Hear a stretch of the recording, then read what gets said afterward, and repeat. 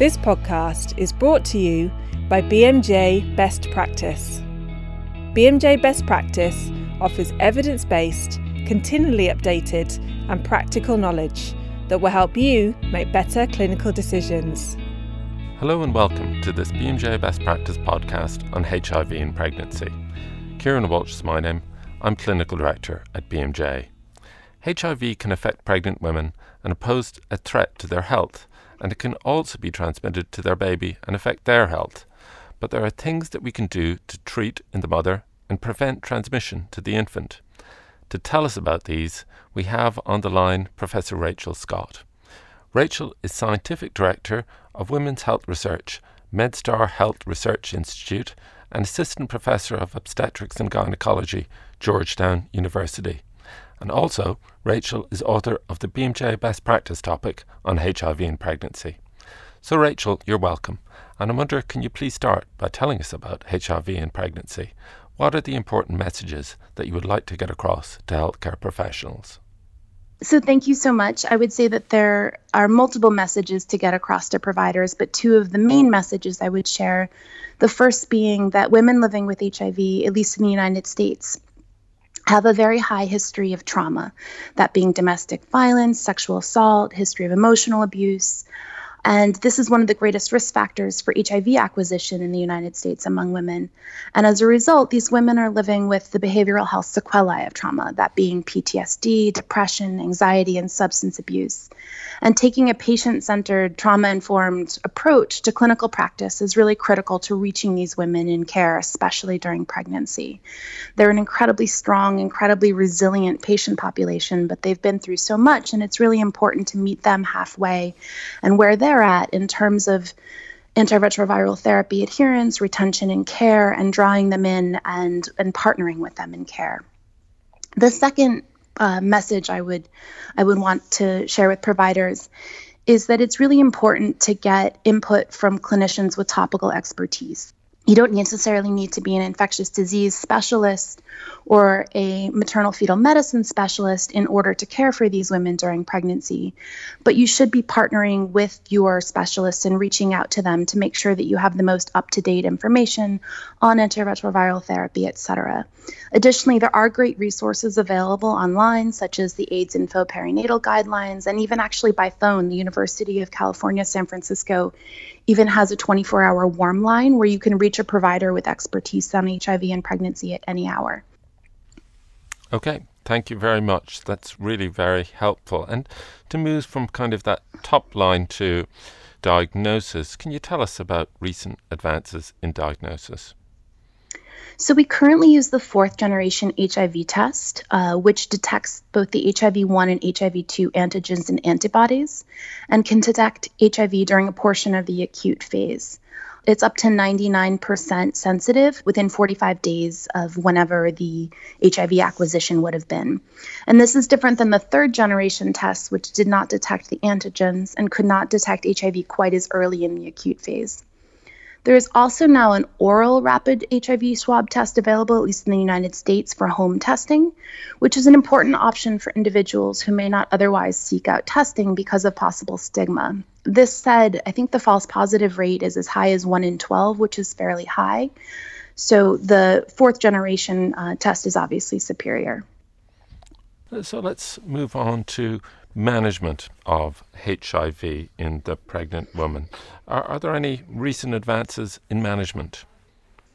We have come so amazingly far, even in the 10 years that I've been caring for women living with HIV. That said, yes, there are some really exciting new drugs and drug delivery systems on the horizon, such as new integrase inhibitors, and in next couple of years, antiretroviral therapy will likely be available through long-acting injections, implants, vaginal rings. It's challenging, however, because even if you have an exciting new drug or an exciting new medium for delivering the drug, the safety and efficacy data in pregnancy usually lags. And I guess this is my plug for including more women and pregnant women in appropriate phase 3 and phase 4 pharmacokinetic research, because that's really how we know that these drugs are safe and effective in this patient population. Okay, and let's delve into perinatal transmission, or generally transmission from mother to child. How is that best prevented? It's best prevented through antiretroviral therapy, started as early as possible in pregnancy and taken daily. There are really great options for antiretroviral therapy in pregnancy now that are much, much better tolerated than they used to be. Adherence is still really a struggle because it's difficult for anyone to take a pill at the same time every day, much less someone who may have social and financial instability, which are really big issues in the population of women living with HIV, at least in the United States. This said, women living with HIV during pregnancy do remarkably well with adherence and retention and care. Unfortunately, however, after delivery, without the same maternal motivation to protect their baby from perinatal transmission, and with the chaos of a newborn and not getting much sleep, both antiretroviral therapy adherence and retention and care rapidly decline. And that's really what's dangerous, is when women are lost to follow-up, not in care, not necessarily taking their medications, and not necessarily getting the contraception that they might want to prevent a subsequent pregnancy at that time. Okay, thank you. Well, I think we might have moved seamlessly on to pitfalls in management. Are there other pitfalls in management besides the ones that you've mentioned? I think adherence is really the main struggle.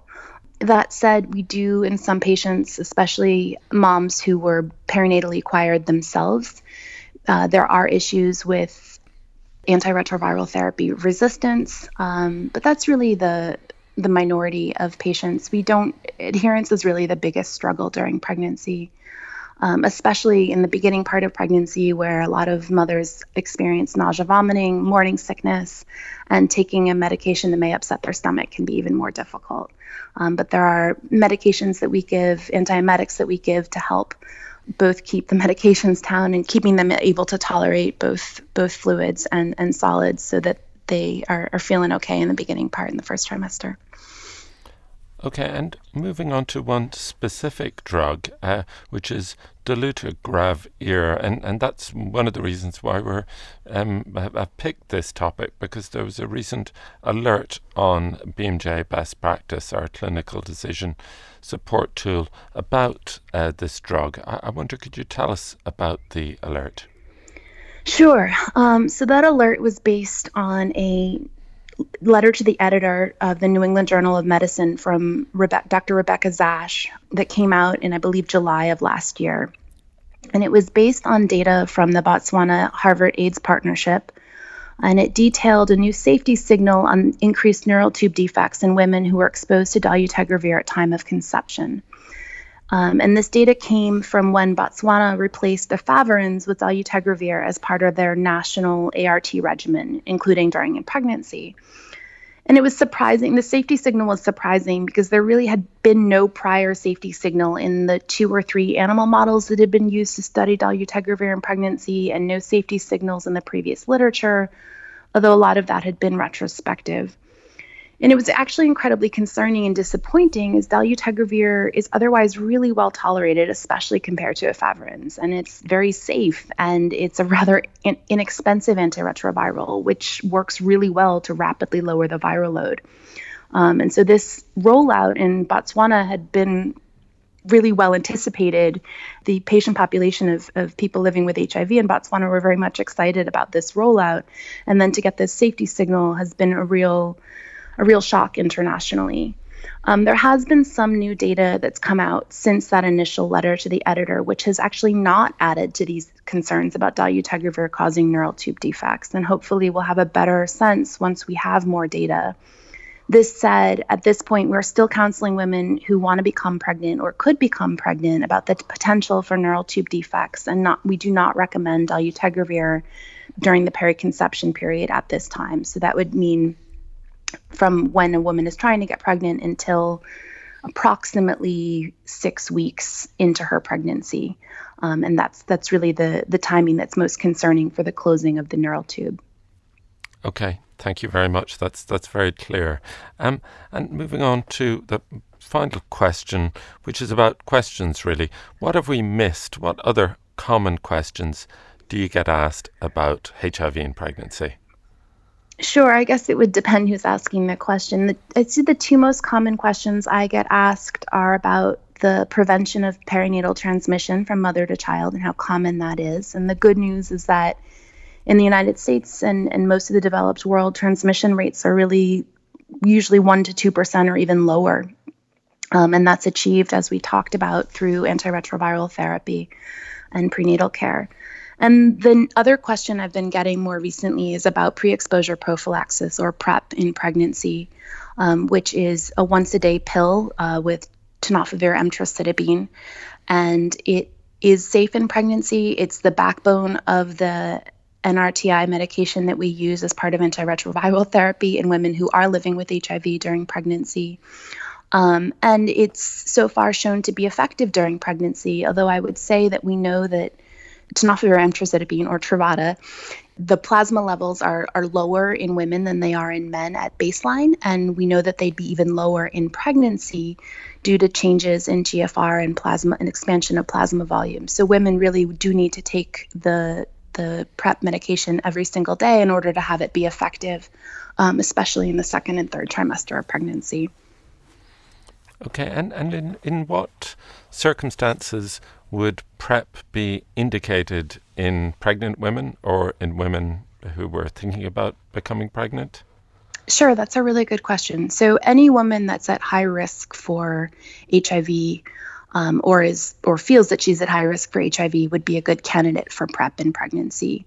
So this can either be women that are in a relationship with a partner who's living with HIV, a woman who has multiple sexual partners and is not using condoms in a high prevalence area. Obviously, we don't encourage IV drug use during pregnancy, but if there were a woman that was using intravenous drugs around the time of pregnancy or during pregnancy, we would definitely recommend PrEP. So really anyone that is at an elevated risk for HIV during pregnancy. Okay, great. And I guess this isn't directly related to pregnancy, but what about breastfeeding if the mother has HIV infection? What's the current advice? So that's a really controversial topic. The recommendation in the United States is still for bottle feeding because of the potential transmission from mother to child through breast milk. We know that without antiretroviral therapy, the risk of transmission, I believe, is up to around 15%. But with continued adherence to antiretroviral therapy, we know that there's actually very little risk of transmission from mother to neonate through breast milk. And we know this through the research that's been done in many parts of the developing world. This said, although it's still not recommended in the United States and in many parts of the developed world, more and more women are choosing to breastfeed. And it's a question of making sure that mom is adherent to antiretroviral therapy, that there's no lesions or open cuts on the breasts, perhaps from irritation from breastfeeding, that baby is getting regular care with a pediatrician, and that mom is getting tested regularly for HIV. There are some pediatricians that are choosing to continue the neonatal prophylaxis because of the potential of mother-to-child transmission through the breast milk, but this has not been shown to be evidence-based at this time.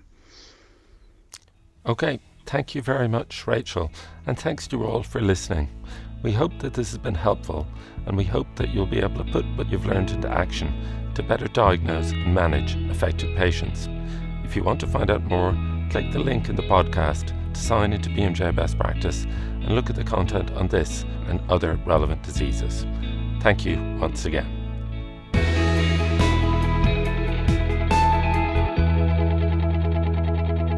And if you enjoyed this podcast, please remember to subscribe and rate us on iTunes.